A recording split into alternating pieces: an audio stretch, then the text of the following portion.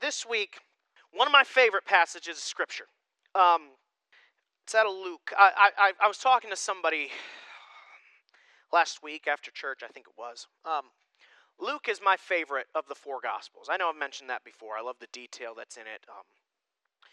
In my opinion, it's one of the simplest of the four in terms of it's just out there, right? John is a great gospel, but especially those first couple chapters, it's very deep. Mark is quick. He says what he's going to say because it comes from Peter, and that's it. Luke is a lot of detail, but it's out there for you to see, and I like that about Luke. And this is one of my favorite passages in Luke. I've done lessons on this. I've done a skit based around this. I just love it because we see a few things in it. One, we get to see Jesus resurrected, and that's one of my favorite parts of all of Scripture, right? For any believer, it should probably be pretty high ranking, Jesus being resurrected, because if that doesn't happen, the rest of it really is useless to you in terms of living the life Christ wants you to live. So I love that, but I also love because I see myself in these two men. Only one of them is named in the Scripture passage in Luke 24, but I see myself in them. Because as we're going to read, these two men think they're pretty smart, think they've got a lot of stuff figured out, and Jesus comes along and shows them how far they still have to go, but also how far Jesus is willing to take them. They don't have to walk it alone. Let's read it. It's the road to Emmaus.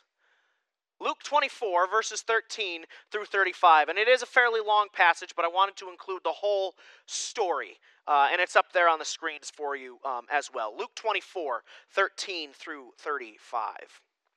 It reads, "And behold, two of them were going that very day to a village named Emmaus, which was about 7 miles from Jerusalem. And they were talking with each other about all these things which had taken place. While they were talking and discussing, Jesus himself approached and began traveling with them. But their eyes were prevented from recognizing him. And he said to them, 'What are these words that you are exchanging with one another as you are walking?' And they stood still, looking sad. One of them, named Cleopas, answered and said to him, 'Are you the only one visiting Jerusalem and unaware of the things which have happened here in these days?' And he said to them, 'What things?' And they said to him, 'The things about Jesus the Nazarene, who was a prophet, mighty in deed and word in sight of God and all the people, and how the chief priests and our rulers delivered him to the sentence of death and crucified him. But we were hoping that it was he who was going to redeem Israel. Indeed, besides all this, it is the 3rd day since these things have happened. But also some women among us amazed us. When they were at the tomb early in the morning and did not find his body, they came, saying that they had also seen a vision of angels who said that he was alive. Some of those who were with us went to the tomb and found it just exactly as the woman had also said, but him they did not see. And he said to them, 'O foolish men, and slow of heart to believe in all that the prophets have spoken. Was it not necessary for the Christ to suffer these things and to enter into his glory?' And beginning with Moses and with all the prophets, he explained to them the things concerning himself in all the Scriptures. And they approached the village where they were going, and he acted as though he was going farther. But they urged him, saying, 'Stay with us, for it is getting toward evening, and the day is now nearly over.' So he went in to stay with them. When he had reclined at the table with them, he took the bread and blessed it, and breaking it, he began giving it to them. Then their eyes were opened, and they recognized him, and he vanished from their sight. They said to one another, 'Were not our hearts burning within us while he was speaking to us on the road, while he was explaining the Scriptures to us?' And they got up that very hour and returned to Jerusalem and found gathered together the 11 and those who were with them, saying, 'The Lord has really risen and has appeared to Simon.' They began to relate their experiences on the road and how he was recognized by them in the breaking of the bread." Okay, let's jump into this. Number one, on your note sheets there, "O foolish men, O foolish men." It's obvious from this passage of Scripture, and this is actually something that I picked up very recently in reading this, but it comes right out and says it. that they were people, not one of the 12 disciples, right? They weren't two of the 12, but they were people who traveled with Jesus and knew what Jesus was saying, right? It's there in verse, now I lost it. I had it and I lost it and I didn't write it down. But either way, if you read back through the passage of Scripture, it says that they were with them. I've remembered what part it is. The women go back and tell them the tomb is empty, which means they're with the people that are gathered with the 11. That wasn't just somebody that got picked up on the side of the road. So they were with Jesus. Maybe not for all 3 years like the 11 were, the 12 were, right? But for at least a large portion of Jesus' ministry, they're part of it. They know who Jesus is. They know what Jesus said. And they've completely and utterly missed the point. Verse 21. But we were hoping that it was he who was going to redeem Israel.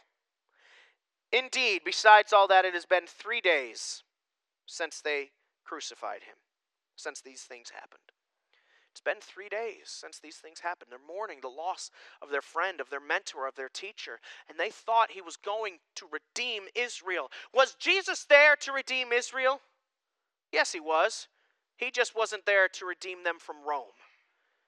He was there to redeem the hearts and the souls of the people, and they missed it horribly. They, like so many others, thought, well, Jesus is here. He's going to save us from our captors, and Israel is going to be risen up as this great nation again. And Jesus couldn't care less at that point about whether Rome ruled Israel or somebody else did. He cared about their hearts. And they missed the point. People traveling with them missed the point. They were foolish men. Has anybody in here ever had somebody exclaim to you, you foolish person, foolish man, foolish woman, anything like that? Anybody in here been called foolish before? Me too. Does it make you feel nice and fuzzy inside to be called foolish? Right, when Jesus is there, they're walking, and notice, things aren't like punctuation in Scripture is not there willy-nilly. Verse 25, what's the ending punctuation of that sentence? It's an exclamation point. So Jesus didn't go, you foolish men. No, Jesus went, you foolish men. And then he explained it to them. It might not be exactly as how I would do it, because Jesus is significantly more tender-hearted and kind than I am. But this was not a, oh, you foolish men. This was an exclamation. You foolish men. How did you miss this? And then, I love this. They need Jesus' help. And where does he start? With the basics. He goes all the way back to Moses. All the way back. And he begins explaining things. Right, so often, I especially, right, I've been a Christian for at least 20 years, if not slightly longer than that. And there are many times in my life where I'm like, I don't want the basics anymore. I'm tired of hearing about the basics. I want the deep things of Scripture. I want the meat. Well, that's what it says, right? Milk versus meat. I want the meat of Scripture. The problem is, the meat of Scripture is not study of the end times. The meat of Scripture is not study of angels or demons or numerology or anything like that. The meat of Scripture, what is the meat of Scripture? It's Christ. Read it in Romans. It talks about it. I'm not saying those things aren't fun to study and stuff. Revelation's my favorite book of the Bible. I love studying Revelation. But in the grand scheme of things, I'm not going to be here for 3/4 of it, so it doesn't matter to me. In the grand scheme of things, when I could understand Christ more, when I could understand what Christ went through more, when I could understand who Christ wants me to be and how to be that person more, we need to go back to the basics. It was a real struggle of mine when I first became the pastor here, because I was like, I'm going to preach all these messages and they're going to be this, that, and the other thing. And one day my dad sat me down and went, "You're over their heads. You're over your head. You don't know what you're talking about."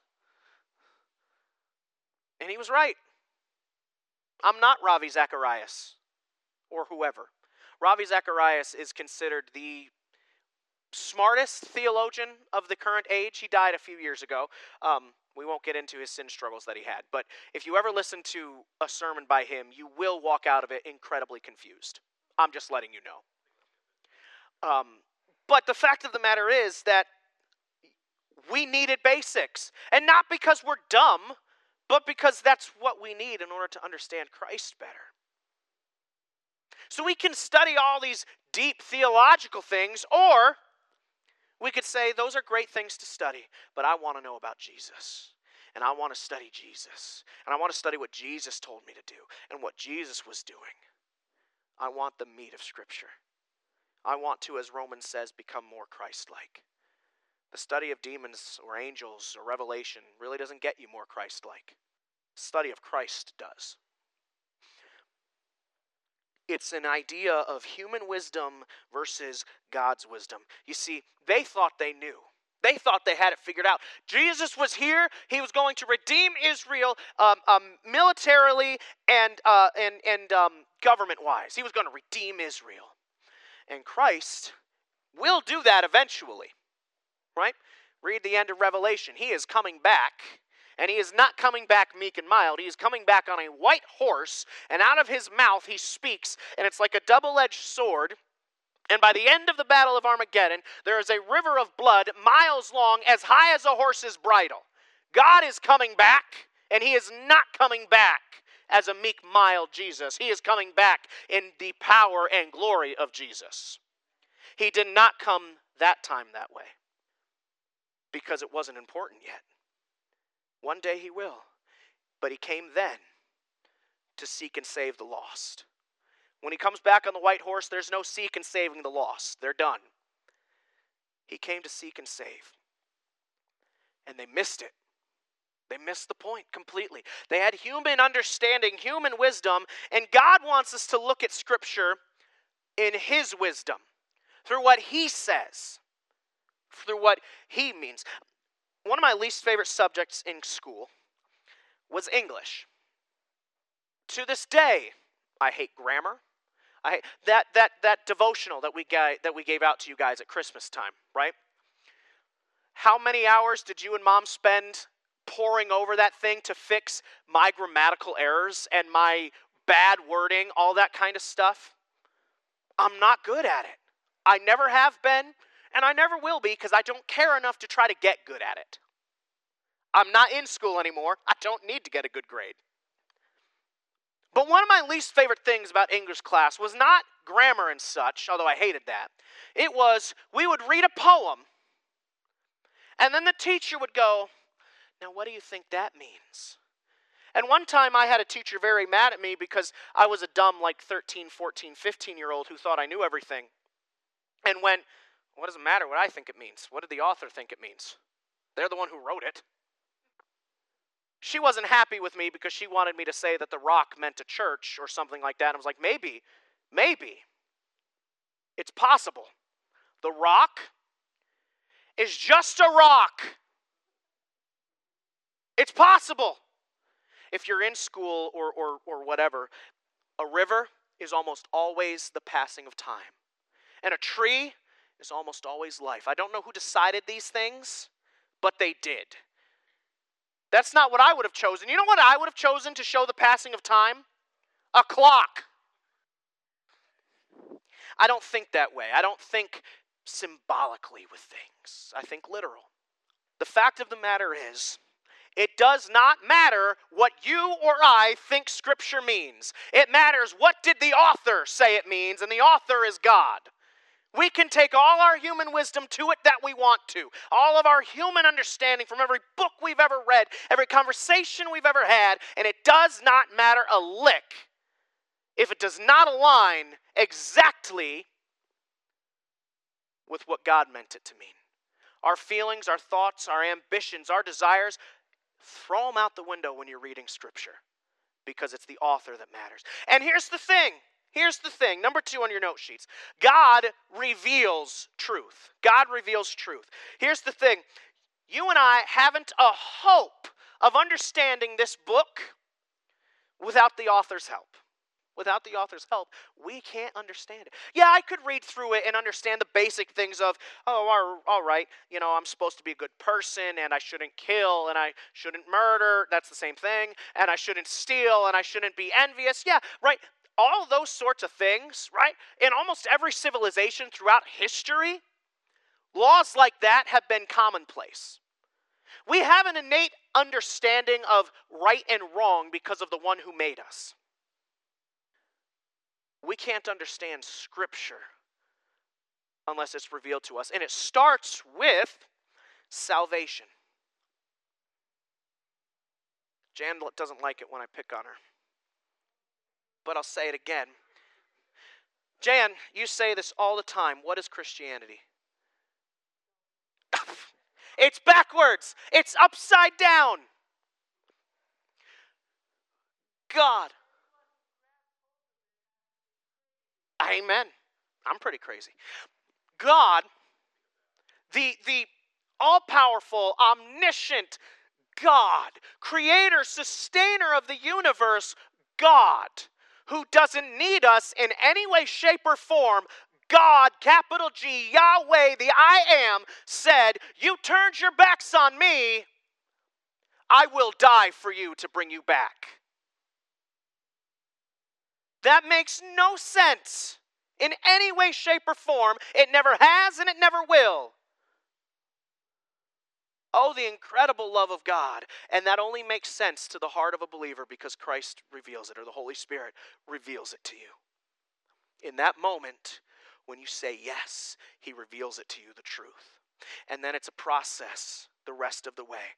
Notice, so it says in there in the story that their eyes, right, their hearts are blinded to who Jesus was in that moment. There was a very specific reason for that. It wasn't time yet. That's the reason. It wasn't time yet for them to see Jesus as who Jesus was as they're on the road. What is it? What's the action that Jesus does that opens their eyes to who He is? He breaks the bread. What does the breaking of the bread mean? It was His body that was broken. He's revealing to them what happened to Him. And in that moment, the Holy Spirit lifts the cover off their eyes, and they get it. And they're amazed. And they say to themselves, in verse 32, they said to one another, were not our hearts burning within us while He was speaking to us on the road, while He was explaining these things? Were not our hearts burning within us? Church, you're not going to be like this all the time. You're not. I'm not. It's okay. But the fact of the matter is that the Word is alive. It's alive and it's sharper than any two-edged sword. It cuts to the deepest part of us. And when we allow God to actually speak to us through His Word, it lights this fire down inside of us. And it stokes those flames. Some of us in here, church, and I'm not pointing fingers at anybody, I just know this to be true because there's a group of 20, 30, 40 of us gathered together. It's natural to happen. Some of us in here, it's just an ember, barely burning right now. Some of you in here might have a raging inferno going on inside of you. Most of you, including me, are somewhere in between. We're somewhere in between there. But notice what this burning desire, this burning inside of them makes them do. They get up. We know it's nighttime, or at least evening, because they tell us that it is. They're eating the evening meal. They've traveled a good portion of the day to get to Emmaus. And what do? They get up, they turn around, and they go back to Jerusalem because they've got to tell the other believers. They've got to tell somebody that Jesus is alive. It's the same thing that happened to the women. They had to go tell somebody. Same thing that happened to John. He had to go tell somebody. Peter got scared when he found out Jesus was resurrected. It would take him a little bit longer. We're going to talk about it in a couple of weeks. But eventually that fire catches inside Peter, and it burns bright and hot.